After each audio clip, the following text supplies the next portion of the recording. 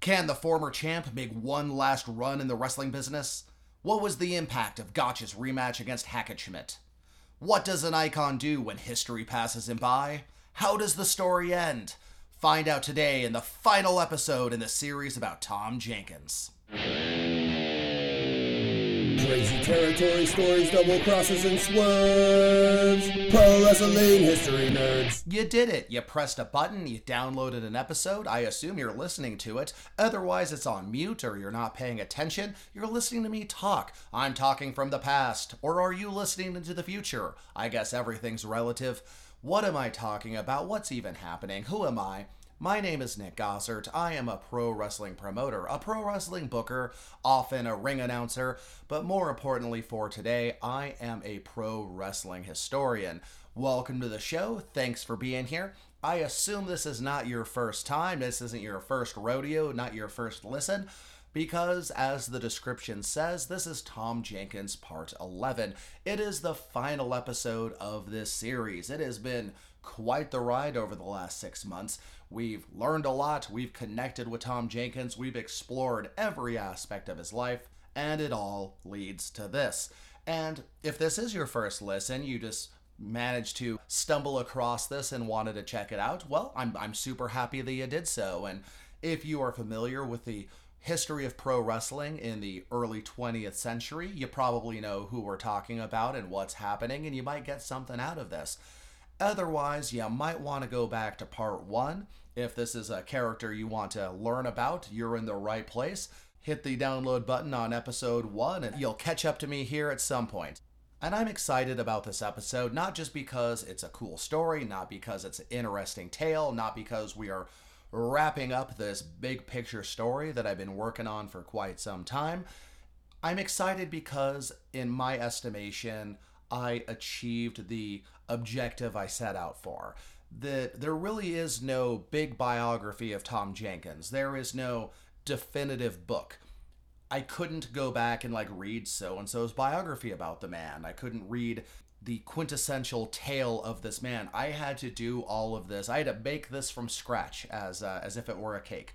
A very long baking, long mixing, big ingredient cake. This is a story that I wanted to do in great detail because, again, this information isn't out there. It hasn't been compiled into one source. Tom Jenkins is almost always a background character in other people's stories. He's a guy in the background of the Frank Gotch, George Hackenschmidt drama. He became one of the biggest sports stars in America, if not the Western world. He was, for quite some time, a much bigger star than pretty much any man who donned a pair of trunks and a pair of wrestling boots and stepped into the ring.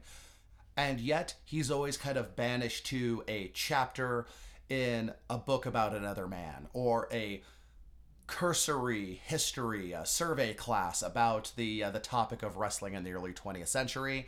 And I really wanted to shine a spotlight on him, and hopefully you agree that we have done a very good job at that. Also, I wanted to revisit this era because I spent a lot of time on this era when the show first started. It was something that I didn't do a great job on because in those days I was reading a book or two and I was taking the author's research at face value and presenting it as that. So I wasn't doing the deep dives into the newspaper archives. I was reading what other people had done. I was accepting their research and opinions as correct without really fact-checking a lot of things. And thus, in those early episodes about Muldoon, Strangler Lewis, Gotch and Hackenschmidt, I feel like there's a lot of errors, a lot of things omitted, and a lot of things that I just needed to flesh out more than I did back then. So those authors that I reference, they didn't do a terrible job. They weren't maliciously leaving things out or doing bad research. This was a time before the internet really took off, before you could log on to the New York Times website and read their articles going back to the 1800s. You couldn't really go to newspapers.com and then search everything by name. You had to go to the library and break out the microfiche and search whatever you could get your hands on. And sports journalism in those days was terrible because if you're in the late 1800s, early 1900s, you could be reading 10 articles about a wrestling match and have 6 different versions of the story because the sports writers didn't necessarily understand wrestling or know the moves or understand the drama of it, or they left before the match was over because they had to catch a train back to the city they live in, or they had a deadline. So yeah, there was a lot of mistakes, and you really have to look at about sometimes 10 different articles about a single match to get the best kind of truth, if you will, of the moment, of the situation, and the ability to tell the story as close to the historic facts as possible. Again, that's what I'm hoping I've achieved here. So we pick up where we left off in the last episode, where Tom Jenkins was coming out of retirement every now and then. He was picking up matches that would be close enough to West Point, where he was coaching boxing and wrestling. He was working when he could, where he could, primarily during the holiday breaks when he could sneak away, because he had an amazing job. He had put behind him the nonstop travel and drama and intrigues and everything in the pro wrestling business. He was given an extraordinary position by President Theodore Roosevelt to coach cadets at West Point, and that meant he could stay in one place. He could have his family with him. He didn't have to jump on a train at least once a week and go across the country. All he had to do was mold the character and physicality of the military officers of tomorrow, and didn't have to wonder where the next check was coming from or the next payday was coming from. He was set. But as with all wrestlers, boxers, fighters, the ring always beckons. It's always going to be calling you in the night, and it's just a matter of time before you answer one more time. And in the late summer of 1911, he was part of George Hackenschmidt's training camp in Chicago, preparing for his rematch with Frank Gotch. The sporting world was talking about one thing and one thing only, and this is in the first week of September 1911, and that's the rematch between Frank Gotch and George Hackenschmidt in Chicago on Labor Day. It was inescapable, and I am dead serious when I say that every major newspaper in the US had an article about it. Every single day, there was something leading up to the event of the century. The Chicago Tribune on September 3rd dedicated an enormous amount of space to it, breaking down both men's accomplishments and styles.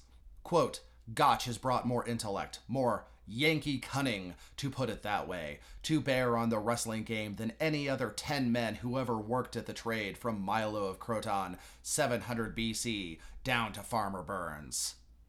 And yeah, I'm not exactly sure how much Yankee cunning Milo of Croton had, to be honest, but it's an impressive description. Gotch was seen as cunning to the point of cruelty, especially when employing his toehold.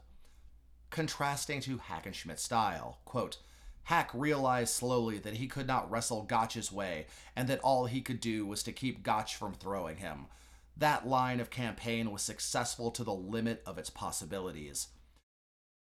Nor could Ulysses, for his art renowned, o'erturn the strength of Ajax on the ground. So I truly love the pretentiousness of the sports writer, really laying it in.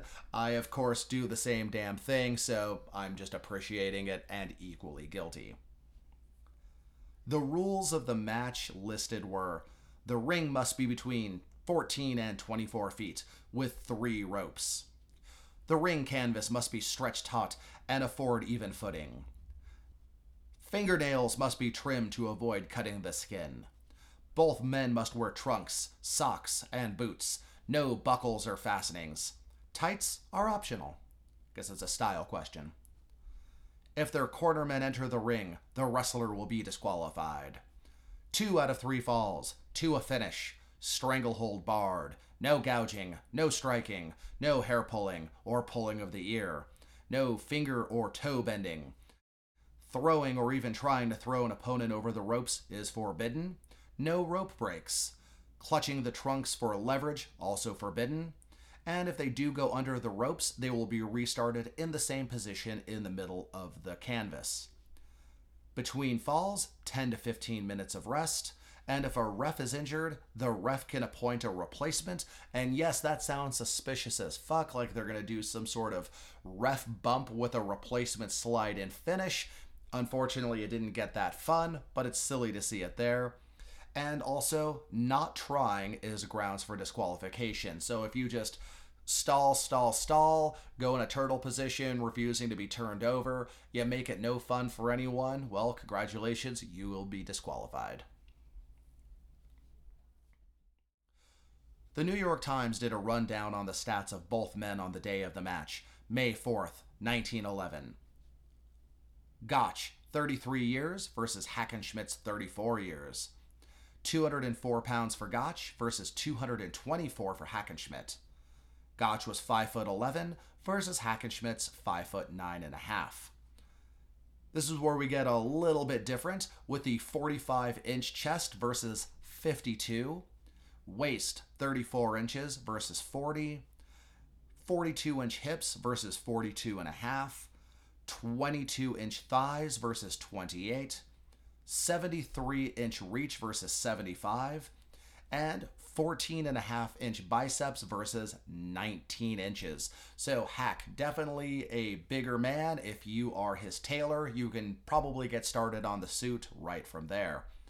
On paper, it was physically close, but context is everything. Hack was a power lifter who bulked his way to that weight, while Gotch was naturally that weight. This had a huge bearing on how your joints hold up, as well as your cardio. Keep in mind that the biggest problems Hack had in their earlier match was getting dragged into deep waters that he never swam before. He was mostly a guy who could put anyone away in a matter of minutes with his good Greco-Roman technique and his insane strength. But if he wrestles somebody who knows how to play defensive in a catch-as-catch-can style and drags them past their point of cardio, well, that changes everything.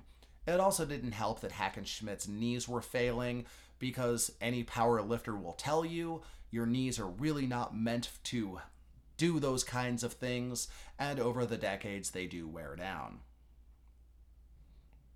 Well, how did it go? Keep in mind that this was almost certainly the biggest wrestling match in American history up to this point. Gotch had elevated wrestling into the next level of cultural importance and made himself a crossover superstar. The match took place in a baseball field that could hold 30,000 people. It was high stakes, and it had to deliver. But did it? Oh goodness no, it did not. The New York Times, again on the 5th. Gotch, champion wrestler of the world. Russian blames bad knee. Less than 20 minutes of actual wrestling. 30,000 persons at this match. Quote, the Russian showing was pitiful. The crowd decreed that he had quit, but the defeated challenger, through copious tears, averred that he entered the arena with a wrench knee, on which Gotch worked and speedily reduced him to a state of comparative helplessness. It took Gotch 14 minutes 18 seconds to gain the first fall, the second in 5 minutes 32 seconds. Quote, which Hackenschmidt's friends assert proved that his knee was in bad condition. Referee Smith is authority for the statement that when Gotch secured the fatal toe lock which won him the match, Hackenschmidt cried out, "Don't hurt my toe!" and a second later, "Don't hurt my leg!" and fell with his shoulders to the mat, frothing at the mouth. Frank Gotch went on the record saying, quote, honestly, I didn't think it would be so easy. Hackenschmidt gave me such a desperate struggle in our first meeting that I was prepared and expected to go through with a hard, drawn-out battle. The very minute we locked heads, I felt confident that I would win, but I really did not think victory would come so quickly. Hackenschmidt did not display the nerve and strength he did in our first contest. He wasn't aggressive. He appeared to be afraid. When I saw that Hack did not break down my defensive squirm-out holds, I became determined to end it as quickly as possible.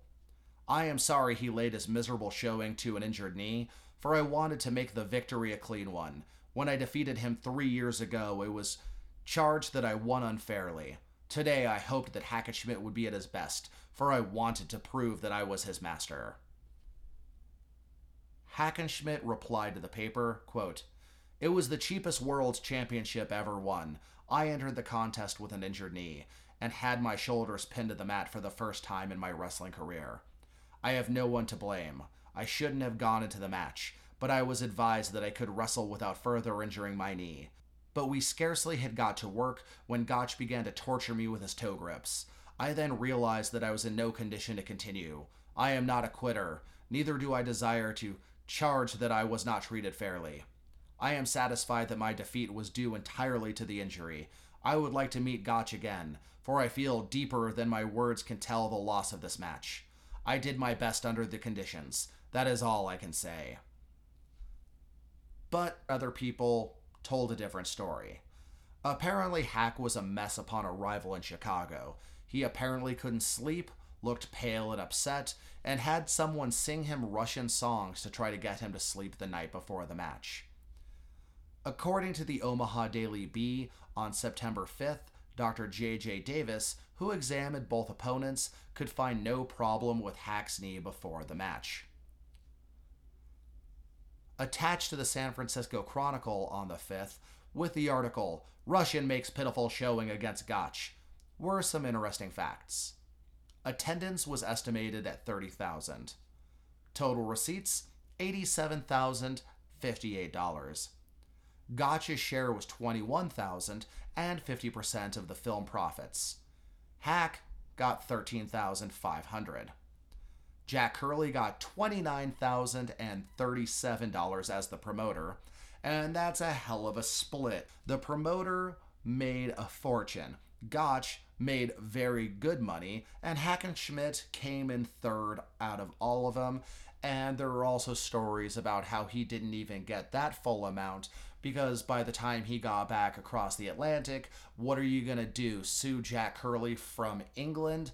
Not exactly something you could do very easily in those days. So yes, Hackenschmidt was humiliated. Hackenschmidt was beaten. Hackenschmidt was reduced to a bit of a crybaby to the press, and on the back end, he made less money out of it than anyone involved. And despite his initial claims of wanting a third match, Hackenschmidt decided he was done with wrestling in the USA. The New York Times on September 6th, "Hack never coming back. Defeated Russian wrestler will sail from New York Saturday." Hackenschmidt had departed from Chicago for New York City a day after offering to post $5,000 for a private match with Gotch. So, what happened? Everyone had a different story years later, with people inserting themselves into the narrative when they weren't there, claiming to have secrets only they possessed, and since Hackenschmidt outlived nearly everyone involved, he was able to spin it his way for decades. My guess is that it was completely psychological. He had probably dealt with a knee injury and was probably having issues, but so do all athletes as they lead up to the big moment in any sport. I assumed that he had never been legitimately beaten, let alone worked over and made to feel helpless by a dirty wrestler and a referee who wouldn't call the fouls. His confidence was shot, and he had no capacity to control the narrative or protect his interests going into the rematch. Keep in mind, he was a master of keeping control of the variables to ensure a clean match, or good enough to win if he didn't. For the first time in his life, he wasn't in a strong position, contract-wise, and was against someone who could beat him. Does this mean I think it was a legitimate contest? I do. Or if it was a cash-out work for Hackenschmidt before leaving America, his mental health issues made it all go sideways. Either way, his courage failed him, and he looked like an asshole in front of the whole world. The film of the match was a hit, and it would play from Albuquerque to Sydney, Australia. It was 2 complete reels, shot ringside, in quality good enough to see the, quote, wrinkles on the brow of Hack. The film was last seen in 1912 in Australia, and is sadly almost certainly lost forever. By September 6th, Gotch was announcing a theatric tour of the United States, quote, "No real wrestling bouts will be attempted, as the contracts call for exhibitions only." In other words, he just made a shitload of money, so why not take it easy, but still mop up a bit more on an easy showbiz tour? There would immediately be accusations of this being a hippodrome, but honestly, a worked match at that level would require an important element: it being entertaining enough to give the crowd their money's worth. Plus, if it was a work, Hackenschmidt certainly wouldn't have heaped that much humiliation upon himself voluntarily. But public perception is everything in entertainment. This was supposed to be the biggest match ever. It was supposed to be the Hogan versus Andre the Giant, Stone Cold versus The Rock. But in the end, it was a bust, and the sporting public walked away in disgust, damaging wrestling's prestige and drawing power for many years to come. The fallout of this was far-reaching, and we'll touch upon it when necessary, but I don't want to shift the focus fully away from Tom Jenkins to a subject that could easily be its own episode, if not series. On Christmas Day 1911, the New York Times reported on a handicap match between Stanislaw Zbyszko and the Italian champion Giovanni Ricevich. It was the previous night in Madison Square Garden in New York City, and Tom Jenkins was the guest referee in this match. So Zbyszko had to throw his opponent 3 times in 1 hour, and if winning, he would get a shot against Frank Gotch, or at least that's how it was advertised. At the 4-minute, 30-second point of the second fall, Ricevich thought he had a pin, but Zbyszko was close to the edge of the canvas. Jenkins tapped him on the shoulder to restart it in the middle, but Ricevich thought this meant he pinned Zbyszko and won. Quote, Ricevich thought that he had gained the fall legitimately and walked from the arena. His constituents, which consisted of hundreds of Italians, created a wild scene upon thinking their champion had been victorious, and a general hullabaloo followed. There's nothing like a good hullabaloo, I agree. The Chicago Tribune clearly assigned blame on December 26th with the headline, Referee Cause of Mistake. The New York Times further clarified things with the headline, Italians break up big wrestling bout. Quote, thousands of enthusiastic Italians jumped from their seats and rushed around the ring, and the special policemen were powerless to stop them. Ricevich does not understand English and did not wait for any explanation. So we have this delightful mental image of Stanislaw Zbyszko nearly getting pinned, nearly under the rope. Tom Jenkins signals that it's time to restart it. Ricevich, who doesn't understand any English, stands up and celebrates. The crowd rushes down and picks him up and carries him out like he won the goddamn championship. The Super Bowl rolled all into one and carry him out. And since they didn't speak any English, no shouting or trying to restore order meant a damn thing. Probably made Jenkins look like a real jerk, but it's a little bit too funny for me to feel bad for him. The Buffalo Times on December 28, 1911, with Gotch wins and declares that he is through. Champion announces that Wrestling Mat will never see him again. After beating Alex Monroe in Kansas City, Gotch claimed that he is retiring. Really this time. Promise. No takesy-backsies. Promises forever. Gotch, as you've probably figured out, had a habit of once he made a major accomplishment, he would say he's retiring and stepping away from the sport, possibly because he was legitimately getting tired of the wrestling business, but didn't really know how to escape it. Maybe it was more of a press game, a psychological game, a way to gain publicity and make everyone yearn for his return to the ring, thus increasing box office and betting. Maybe a little column A, a little column B, who can say for sure. And a bit of non-wrestling news from the Buffalo commercial on January 4th, 1912. Soft job for Tom Jenkins. A Detroit company, EMF Auto, as in cars, not the bus driver in The Simpsons, offered him a job in the factory, and he could teach boxing, wrestling, and gymnastics on Saturday.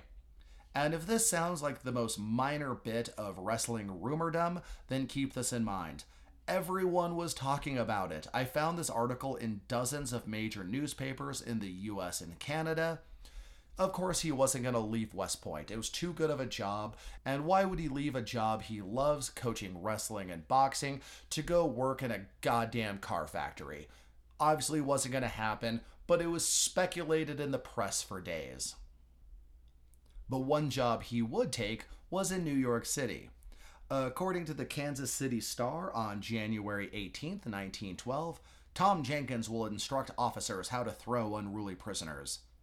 New York Mayor Ganner's idea of teaching police how to wrestle was in play, and Commissioner Waldo, quote, announced today that he had engaged Tom Jenkins, the Cleveland wrestler, to teach members of the force how to grapple with a criminal without calling the billy into play. The January 19th, 1912 Daily Long Island Democrat covered it as well, that Jenkins will teach the police the science of catch-as-catch-can. Quote, the commissioner believes that wrestling will be a quicker, surer, and less brutal method of overpowering dangerous citizens than the old-style way of clubbing them into insensibility. Jesus fucking Christ, how bad is your brutality situation when in 1912 you're already being publicly accused of clubbing too many people into comas? Jesus Christ. And apparently while in New York, he was picking up other work. On February 12th, 1912, the New York Times reports that Tom Jenkins will be the guest referee in another match between Stanislaw Zbyszko and Italian wrestler Giovanni Ricevich. To help Giovanni Ricevich, and to avoid another batch of bullshit, they would have an Italian interpreter ringside by Jenkins. Can't have a repeat of last time now, can we? The New York Times on the 13th reviewed the match. Ricevich quits in wrestling match. Zbyszko gains one fall, and then Italian declares he is hurt. Zbyszko got the first fall in 54 minutes, 52 seconds, and Ricevich claimed his knee was hurt and he couldn't come out for a second fall. Still a disappointment to the fans, but at least Jenkins didn't look like an absolute schmuck in the middle of it. On March 11th, 1912, the Baltimore Sun covered Tom Jenkins instructing the New York Police Department. Jiu-Jitsu versus Nightstick. Tom Jenkins teaches game to Gotham's Peace Guardians. One disturbing line was, quote, the stranglehold possibly will supplant one of the functions of the nightstick. This hold, when applied wisely, is unbreakable. It is sure death when pressed to the ultimate finish, but disfigurement does not attend its application. Yeah, where we kind of saw where strangleholds and policing met and how badly that went and how badly it still goes to this day. Not blaming Tom Jenkins, but that didn't help.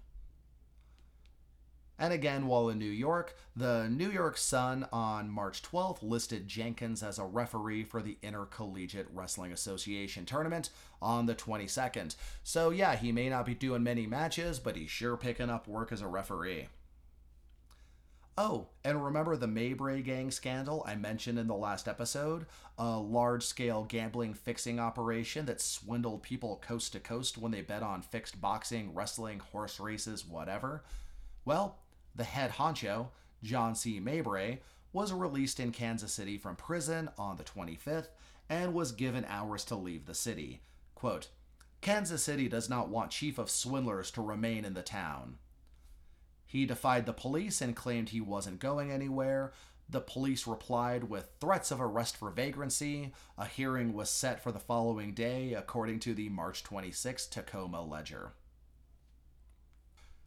From the Washington Times on August 11th, 1912, soldiers make good wrestlers, says instructor. Tom Jenkins of Military Academy had one speedy youngster. Tom Jenkins talked about the discipline and skills of his students, including a young man named Richards who, in Jenkins' estimation, could throw anyone at 158 pounds. Very specific on the weight class, obviously. And around this time, we do start seeing information about his students popping up. And yes, they were military men. They were cadets. They weren't going out and being pro wrestlers. They were competing in intercollegiate matches. They were occasionally popping up doing challenge matches, but he clearly had an aptitude as a coach, as an instructor, because we start hearing more and more about the men he trained. And Jenkins himself was also getting to the age and the point in his career where people were getting nostalgic for his days of glory, the time when he was one of the Titans along with Frank Gotch and Dan McLeod and Farmer Burns and others, the Cleveland leader on December 1st, 1912. Wrestling game is short on material. On the heels of another Gotch retirement, the author wondered who will save the sport of wrestling from inconsequence and disinterest. With Gotch gone, Hackenschmidt broken and humiliated, Jenkins retired, and, quote, "The Turks are out of it. The last few batches they sent to this country were very punk." So it was down to Stanislaw Zbyszko to carry the burden of making heavyweight wrestling interesting. And remember how I said the Gotch-Hackenschmidt rematch would have consequences? Well, from the Wilmington Morning Star on February 7th, 1913. "Won't see public gold. No heavyweight match in Chicago," says Mayer. Quote, "None of the crowd that gulled the public in the Gotch-Hackenschmidt fiasco of 1911 will get a permit to stage a wrestling match between Zbyszko and Lurich. Heavyweights, according to Mayor Harrison, who today informed Chief of Police McWeeny of his decision." The Gotch-Hackenschmidt match he referred to as the, quote, "Labor Day swindle at White Sox Park in 1911. I think the sporting public of Chicago can get along very nicely with the small shows which are being given in halls and theaters," declares the mayor. Again, the damage done by that match lingered for years. Speaking of Gotch and Lurich, on April 1st, 1913, Gotch defeated George Lurich, Greco-Roman legend, Estonian national hero, weird liar, and subject of a two-part series we did a while back. Little could anyone suspect, but this would be the last big match and the final title defense of Frank Gotch's career. April 4th, 1913, Tom Jenkins versus Ernst Rober, in a 4-minute exhibition with William Muldoon as the referee as part of a fundraiser for victims of a flood in the Ohio Valley. $5,000 was raised by sports fans who came to see a night of boxing and wrestling for a good cause. And we don't really hear much from Jenkins until the New York Times Union on December 10th, 1913, Jenkins would wrestle again. Veteran imposes only one condition, and that the best be secured. Quote, "The way I feel today, I don't think there is a wrestler in the world that can defeat me.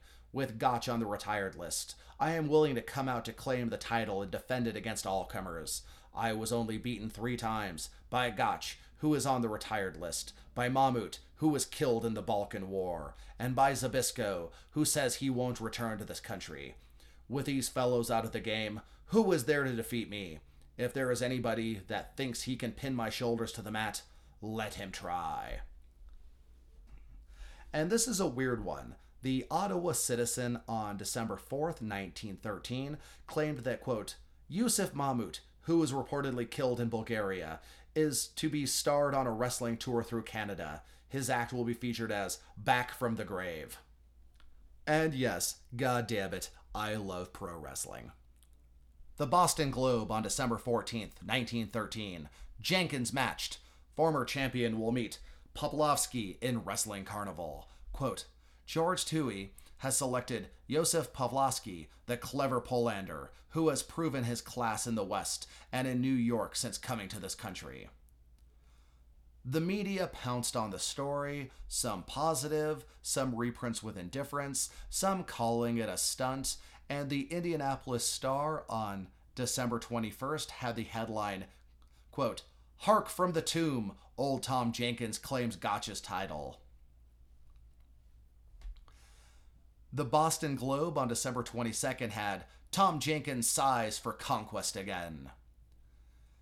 And the next day, the Boston Globe had a weird piece about how, quote, "If you meet Tom Jenkins when he comes to Boston to keep his wrestling engagement on Christmas night, don't be afraid to shake hands with the big fellow. No girl has a gentler grip than this ex-champion. It is a matter of comment among all who meet him." I guess there was a lot of conversation about how he shakes hands. Seems strange. Whatever. And the Boston Globe covered the Christmas night card the following morning. Carl Lemley defeats Paul Alvarez, Alex Aberg defeats George Lurich, and Tom Jenkins defeated Waldek Bonecci? Who? Well, looks like Pavlovsky wanted more money than his contract called for, and he was replaced on the show. So, in front of 3,000 fans at the Mechanics Building, Jenkins won in 20 minutes 24 seconds, and then a mere 3 minutes 42 seconds for the big win. Newspapers describe Jenkins as being in great shape despite his increasingly graying hair. And apparently he had a reinvigorated taste for competition, because the January 9th, 1914 Brooklyn Times-Union claimed that Jenkins had his sights set on the upcoming international tournament at Madison Square Garden. But who else was ready to come back? Why, Frank Gotch, of course. After all, why wouldn't he? The Buffalo Inquirer on January 14th, 1914, Tom Jenkins comes back for Pachyderm Rally. The event was promoted by Harry Pollock and Jack Curley and was a heavyweight elimination tournament. Competitors had to post $100 to enter, and the first prize was $5,000. The Bridgeport Times and Evening Farmer on January 15th, wrestling bouts in New York are funny, reported that 12 wrestlers, quote, each announced as a representative of some nation, came together in an elimination tournament. The matches furnished more comedy than wrestling skills. Tom Jenkins was on the program, but was not there. The final bout featured Mort Henderson, the future masked Marvel, and he lost to his future 1915 international tournament rival, Alexander Aberg. Why wasn't he there? Was he not actually booked? Did he forget to set an alarm? Well, according to the Brooklyn Times-Union on February 25th, he was unable to attend due to an illness in the family. The Newark Star-Eagle on February 25th, 1914, Tom Jenkins entered. It claimed that Tom Jenkins has entered the tournament at Madison Square Garden on March 16th, having drawn Vladik Zbyszko for his opponent. The match would actually take place on the 10th. The New York Times covered the match the following day, and the article made sure to point out that, quote, many of the spectators were women. It also stated that the matches, quote, contained enough of the burlesque which bordered on genuine efforts to prove satisfactory to the onlooker. What a nice way to say it was just all fancy worked matches. The match was youth and strength versus age and experience, with Jenkins still having enough agility to keep up with the young Pole. The match ended with Jenkins caught in, quote, a back hammerlock and neck hold, which when persisted in caused Jenkins to cry, that'll do, when the referee failed to hear. Since the referee didn't hear the forfeit, Jenkins, quote, dropped back on both shoulders with his right arm limp behind him and his collarbone apparently dislocated. He wasn't injured, but, quote, felt that his arm might be broken unless he stopped, and rather than have such an accident, he preferred to quit, thinking more of his West Point job than of a victory or defeat. So despite being nearly 50, Tom put up a heck of a fight against the younger Zbyszko. But there's no time to sit and mope when another challenge comes calling, this time in the form of Raoul Durisson at St. Anne's Hall in Ottawa on March 27th. According to the Ottawa Citizen, Jenkins was a last-minute substitute for Charles Simond, who was apparently beaten by Durisson a few nights previous and had a broken jaw as a participation trophy. The New York Times on March 28, 1914, covered the previous night's match. The French grappler beat Jenkins in 2 falls, the first in 31 minutes with a body lock into a chancery, and the second in 10 minutes via toe hold. The Ottawa Citizen claimed it was 12 minutes for the second fall, and another paper would claim it was 19, so hey, you know what, we'll call it somewhere in the middle. It was reported that Durisson bit Jenkins during the match. The Kansas City Star on April 7th printed, Durisson says that he isn't at all pleased over the stories printed about his recent bout with Tom Jenkins, in which it was said that he bit the ancient Tom 3 times. Raoul vehemently denies that he bit Tom more than once. And in what was clearly the biggest news story of the year, Tom Jenkins visits Detroit. According to the Detroit Free Press on August 6, 1914, Tom Jenkins was visiting his friend Harry Turhill, one of the Tiger trainers, and I mean the sports team, not the actual apex predator giant cat. Clearly, it was a slow news day. And in late August, advertisements started appearing for Tom Jenkins versus Leo Pardello on Monday, September 7th, Labor Day, at the Armory Rink in Charleston, West Virginia. 50 cents, 75 cents, and $1 for tickets.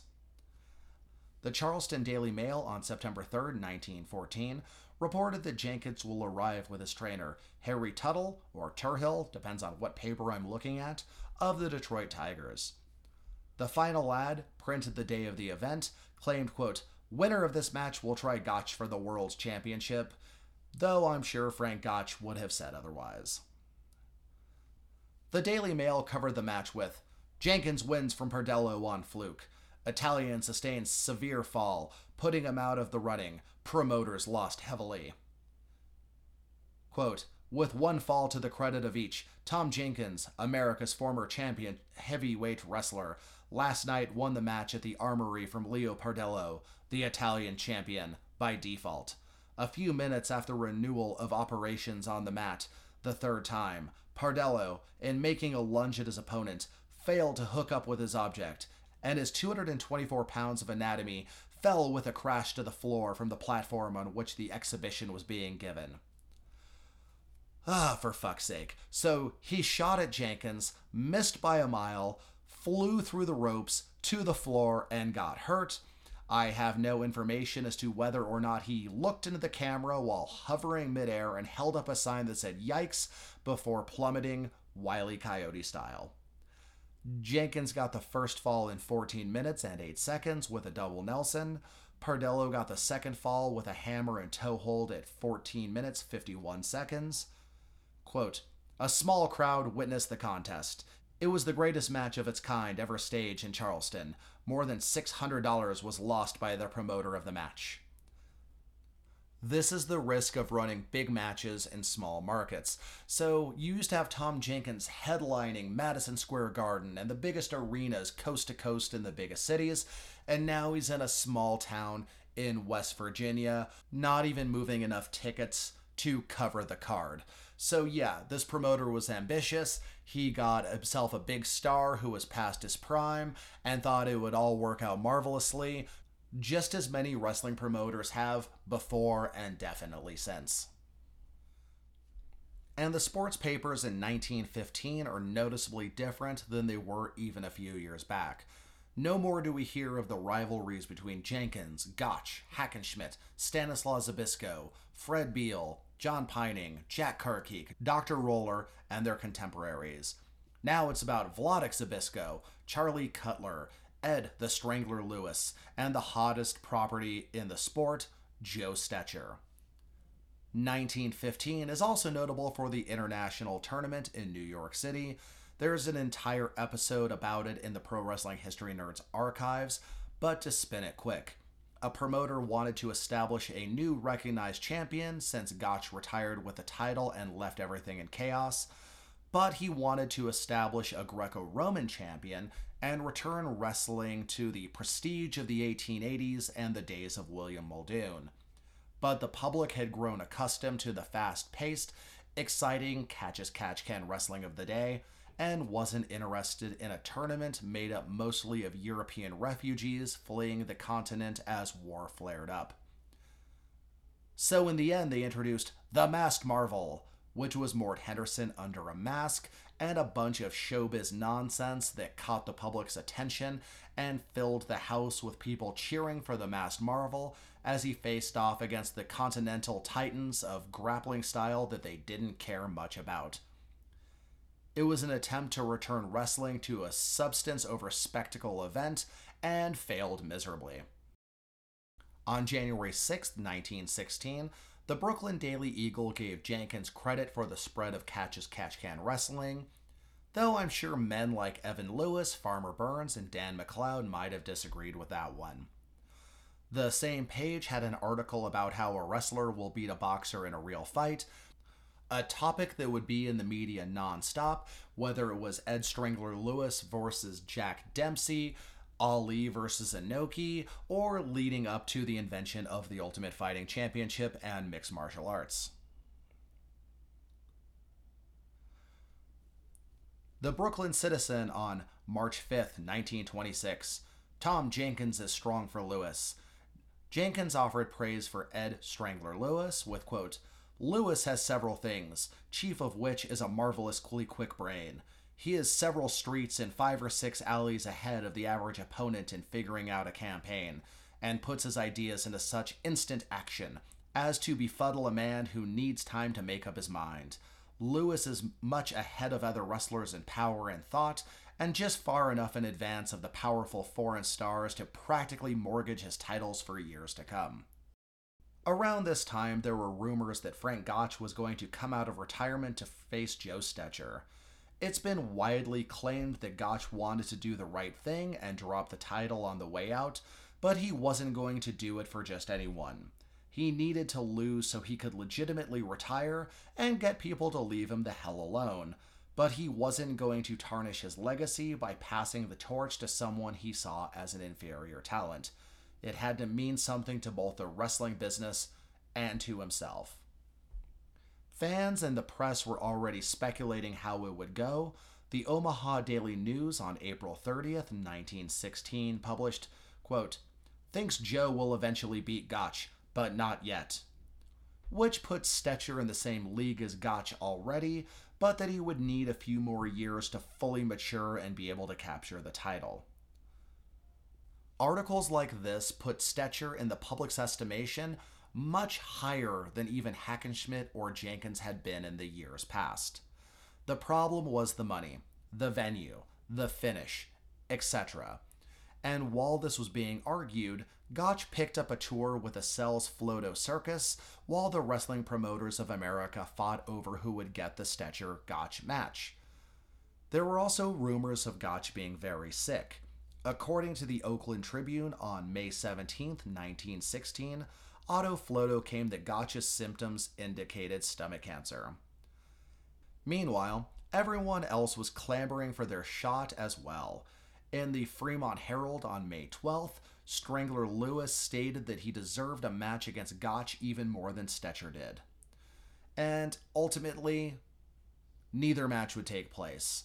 On July 18th in Kenosha, Wisconsin, Frank Gotch broke his leg while doing an exhibition match with Bob Manigoff. They had been wrestling less than 2 minutes when Gotch made a turn, his left foot caught between the mats, and the fibula of his left leg snapped. Gotch's leg would never recover well enough for him to want to wrestle again. After decades of triumphs, politicking, mind games with the press and opponents, making more money than he could ever spend, and being the first true superstar of the wrestling world, it was all over. His career was done. In the Pittsburgh Press on November 18th, 1916, I found an announcement that Dan McLeod was settling into a coaching position at the Los Angeles Athletic Club. It's good to see the wrestling men who spent their lives on the road and in the ring finding a career landing pad in the only world they know. It's always good when a wrestler or a boxer or a fighter or whatever has that coaching ability, because it allows them to take that knowledge, that ability, and be able to properly communicate it to the next generation, not only to pass their expertise along, but to put money in their pockets well into old age. April 4th, 1917, the U.S. declares war on Germany and thus enters the First World War. If you've listened to our series on wrestling leading up to the 1920s, you know how many wrestlers had to put their careers on hold. But for Jenkins, it was a much deeper concern, having trained every single cadet at the West Point Academy, many of which would soon be sent to France and the horrors of trench combat. According to the November 22nd, 1919 New York Times, 33 West Point graduates died in combat, and that just covers the dead, not the wounded, crippled, disfigured, or emotionally destroyed. And Tom Jenkins almost certainly knew them all by name. And life being what it is, the hits keep coming. On Sunday, December 16th, 1916, Frank Gotch died of uremic poisoning due to kidney failure. He had been sick for the last few years, and many pointed out how bad he looked while on his final circus tour. The funeral was held in Humboldt, Iowa on the 19th. 600 people attended the service at Congregational Church, but nearly 1,200 more waited outside in a vigil. Businesses closed. The school Gotch attended as a boy closed, and Governor W.L. Harding was in attendance. This information was from the Davenport Daily Times on the 20th. So it's really something to think of a man of Gotch's stature, of Gotch's position, trying to put together a big match to drop the title while suffering from kidney disease, suffering from kidney failure. There were rumors, of course, that it was syphilis, but it wasn't. It was unfortunately something as common as a failed kidney that felled the champion. Most of 1918 was spent memorializing Frank Gotch and looking back on his career. Boxer James J. Corbett wrote a series of articles about Gotch's matches. The one published nationwide on June 3, 1918, claimed, quote, "The roughest bout ever put on was the second battle between Frank Gotch and Tom Jenkins on January 27, 1904. Obviously, I covered that one in detail when discussing that year, but it's fun to see how nostalgia makes one look back like this more than a decade later.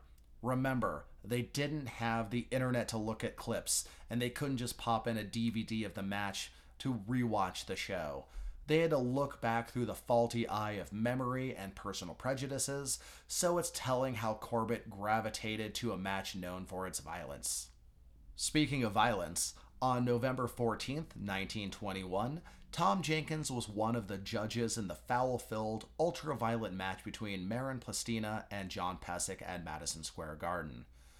Plastina had been calling out the Sandow Syndicate for blacklisting him from their big cards and matches. He was told to have a shoot match with John Pesek, who could have beaten him clean if he wanted to, but he was there to send a message and hospitalize Plastina with strikes and try to gouge out his eyes. Listen to the episode titled Lewis vs. Zbyszko and Pesek vs. Plastina for details.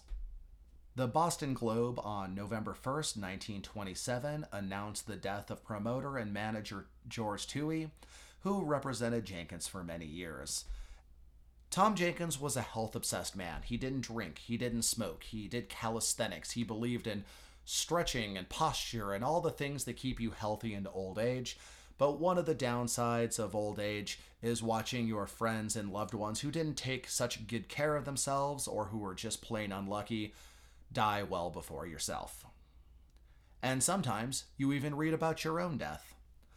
In April 1928, Liberty magazine published a piece by William A. Brady looking back upon the match between Tom Jenkins and the original Terrible Turk, Yusuf Ismail. Quote, "Jenkins never recovered. He suffered severe injuries that indirectly led to his death some years later." As you can imagine, many articles came out after this, poking fun at the mistaken memory of the old promoter and manager of the Terrible Turk. Quote, "Like Mark Twain, Jenkins says story of his death was grossly exaggerated. Appeared in papers all over, like the April 8th, 1928 Star Tribune. Quote, "If Brady would like to come up and test out my corpse, he might get the shock of his life," Jenkins said. And though retired from the ring, the still alive Tom Jenkins was keeping quite busy. In July of 1928, the Olympic wrestling team was heading to West Point to train, with Jenkins assisting in coaching the team. And even though he hadn't had a match in many years, the sports pages were still trotting out the, quote, "This happened in wrestling 20 years ago, 25 years ago, 40 years ago," with exaggeration and lies piling up as to what happened. There were also plenty of the, quote, "Did you know that former champion wrestler Tom Jenkins now coaches at West Point?" articles, as though he were a missing person. I guess to many sports fans he was. And important information like this gem found in the Louisville, Kentucky Courier Journal on July 1st, 1931, quote, "Tom Jenkins, West Point wrestling coach, wears the same style derby hat that he wore when a champion of the mat." You really can't do without news like that. And as I said, the mistakes, the lies, the exaggerations, the bad information that you find later on in the newspapers is kind of funny, but it makes sense because everything at this point has been an oral tradition. Not many people are going to dig through the old newspapers like a maniac like myself to find details. They're going off the fuzziness of their memory, or at this point, the memory of the old men who watched the match, listening to their fathers talk about the match, and the old sports editor whom, through 15 bourbons after work, is happy to tell you a story of something he saw as a young man. Like the Chicago Tribune claiming that it was Tom Jenkins who won the title off of Evan the Strangler Lewis in the August 21st, 1934 issue. And I guess when you're looking back that far on the horizon, it's hard to tell what's what when squinting on the sunset of memories. From the Tampa Tribune on April 25th, 1936, Tom Jenkins is fully in his "get off my lawn, you damn kids" era. Tom Jenkins warns against burlesque wrestling battles, in which he complains about the showmanship over, quote, real sport in wrestling. The only place you see real wrestling today is at college and other amateur matches. The professionals do not wrestle. They have become tumblers and kickers and punchers and jumpers about. Just unprincipled acrobats. The whole thing must be amusing if they didn't take the customer's money. I see no difference between selling tickets for professional wrestling performances and working the shell game on people out in the street. Both are unethical, to put it mildly. From the April 25th, 1936 Montreal Times, quote, I do not need to tell you of the shameful condition that exists in the game today. You can read the reports coming out of Columbus about the Dick Chicat hearing. It makes me fighting mad to see my profession shamed this way. I was a professional for 11 years. I wrestled 7 years without being beaten, and always on the level. I give you my word of honor on that. The best man always won in those days, and people paid to see us. Big crowds. They didn't have to give them circus stunts. The fans were satisfied with science and strength and courage. The Dick Chicat situation was a federal court ordeal about the contracts to managers, the promoter trust of the day, wrestlers being ordered to lose titles, and promoters conspiring to promote pro wrestling as it actually was. So, yeah, he's definitely in the grouchy old man, but you look at every sport, every part of culture, movies, music, life in general, at a certain point when life has passed you by to a certain extent, it's natural to look back on nostalgia when you were in your prime, when you were on top of the world, and declare it a better world full of more talent and more ability and a bigger struggle of any kind compared to what these darn kids are doing today. And another legend passed away on February 8th, 1937. Martin Farmer Burns, the one-time rival of Jenkins, died at the age of 75 in Council Bluffs, Iowa. But no personal blow would equal what happened to the nation as a whole on December 7th, 1941, when the Japanese attacked Pearl Harbor and the U.S. entered the Second World War. I wonder how Tom Jenkins, who watched many of his cadets leave for France and never returned during World War I, felt knowing what was certainly coming next. Jenkins officially retired from the military academy in 1942 after 37 years of coaching and instruction. From the New York Times on August 18th, 1942. At the age of 70, and after 37 years of service at West Point, he would be retiring at the end of the month. His retirement made national news, and plenty of mistakes were made while looking back on his career. According to the Tulsa World on August 18th, 1942, Tom Jenkins won the title from Farmer Burns and lost it to Yusuf the Terrible. I guess it's the thought that counts. And I can barely fathom how good a job must be to do it for 37 years and into old age like that. His students at West Point included Omar Bradley, George Patton, and future President Dwight D. Eisenhower. And he seemed to enjoy his retirement. The Lima, Ohio News on July 31st, 1952, wrote about Jenkins, now 80, visiting his granddaughter. Tom entertained everyone with stories of his career, especially wrestling the original Terrible Turk and Frank Gotch. Captain Albert Ellis, the husband of Jenkins' granddaughter, told a story about how when he was a cadet, Jenkins, then a mere 70, would select the biggest young cadet from each class and would throw him against the wall in seconds, which reminds me of Saul Bandini from the movie Ready to Rumble. If you haven't seen it, go watch it today. Jenkins complimented his former student Dwight D. Eisenhower as, quote, a nice boy, and stated his support for Eisenhower as a presidential hopeful. The Des Moines Register on August 5th, 1956, published a photo of now 84-year-old Tom Jenkins discussing the matches against Frank Gotch from half a century ago. Think about how important those matches were to warrant such retrospection in the press. I was a little uncomfortable with the paper making fun of him for claiming he had no matches after he started coaching at West Point, wondering if he had a twin wrestling under his name.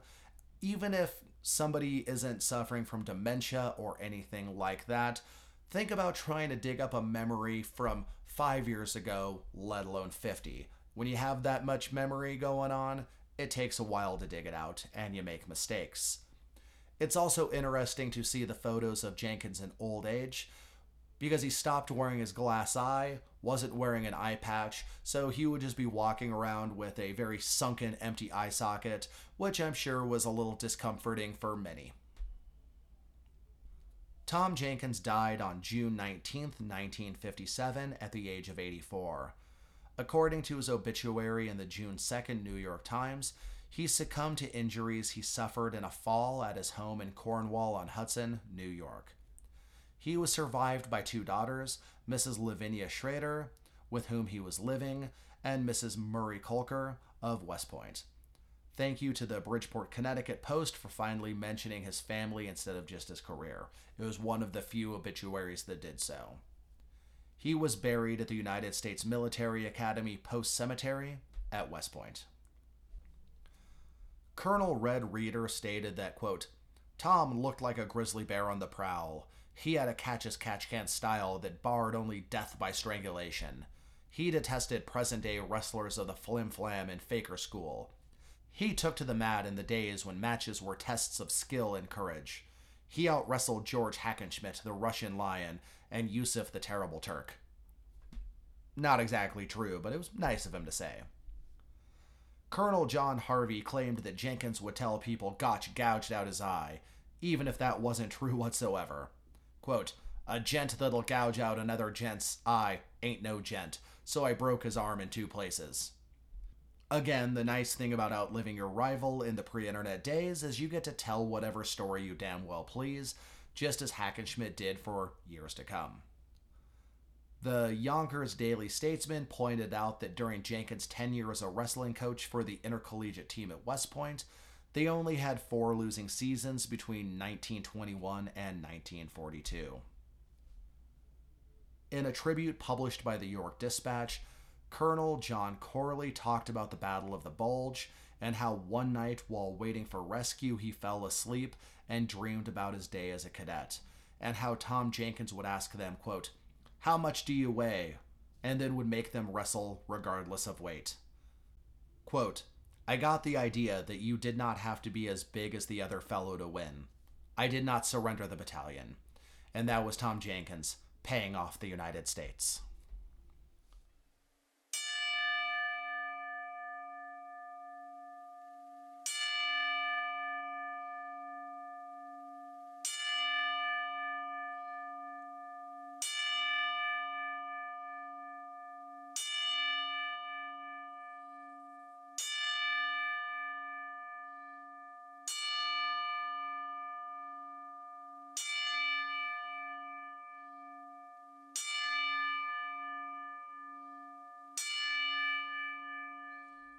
And that's the 10-bell salute for the life of Tom Jenkins, for the story of Tom Jenkins, for Tom Jenkins the wrestler, for Tom Jenkins the icon, for Tom Jenkins the human being, the man in full, For the story that I have spread out in the course of the last 5.5 months, I've been researching it for longer.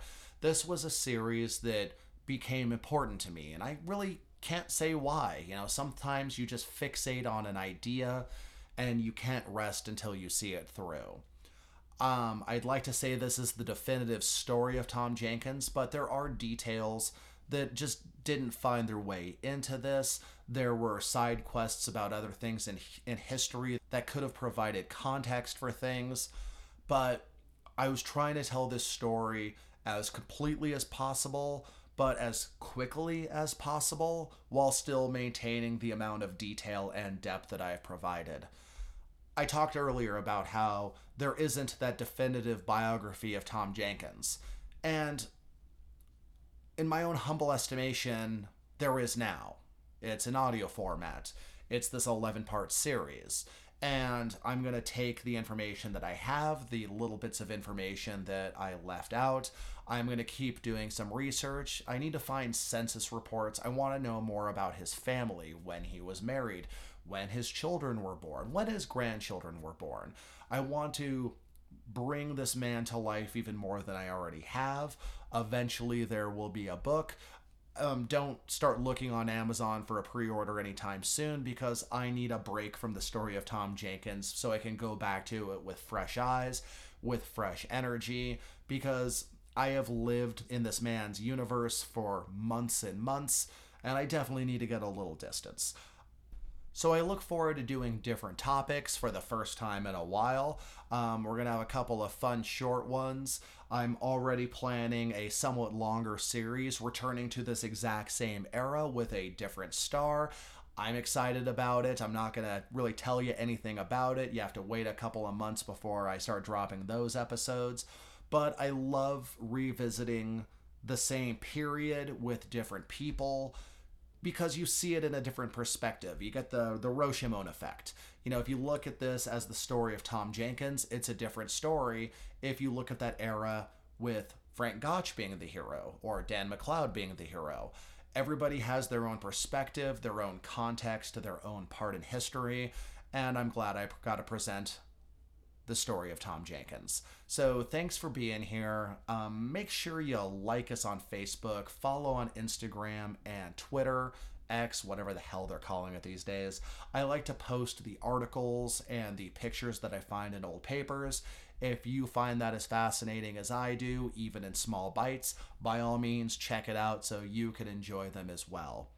But until next time, the next episode, the next topic, my name's Nick Gossert. I'll talk to you soon.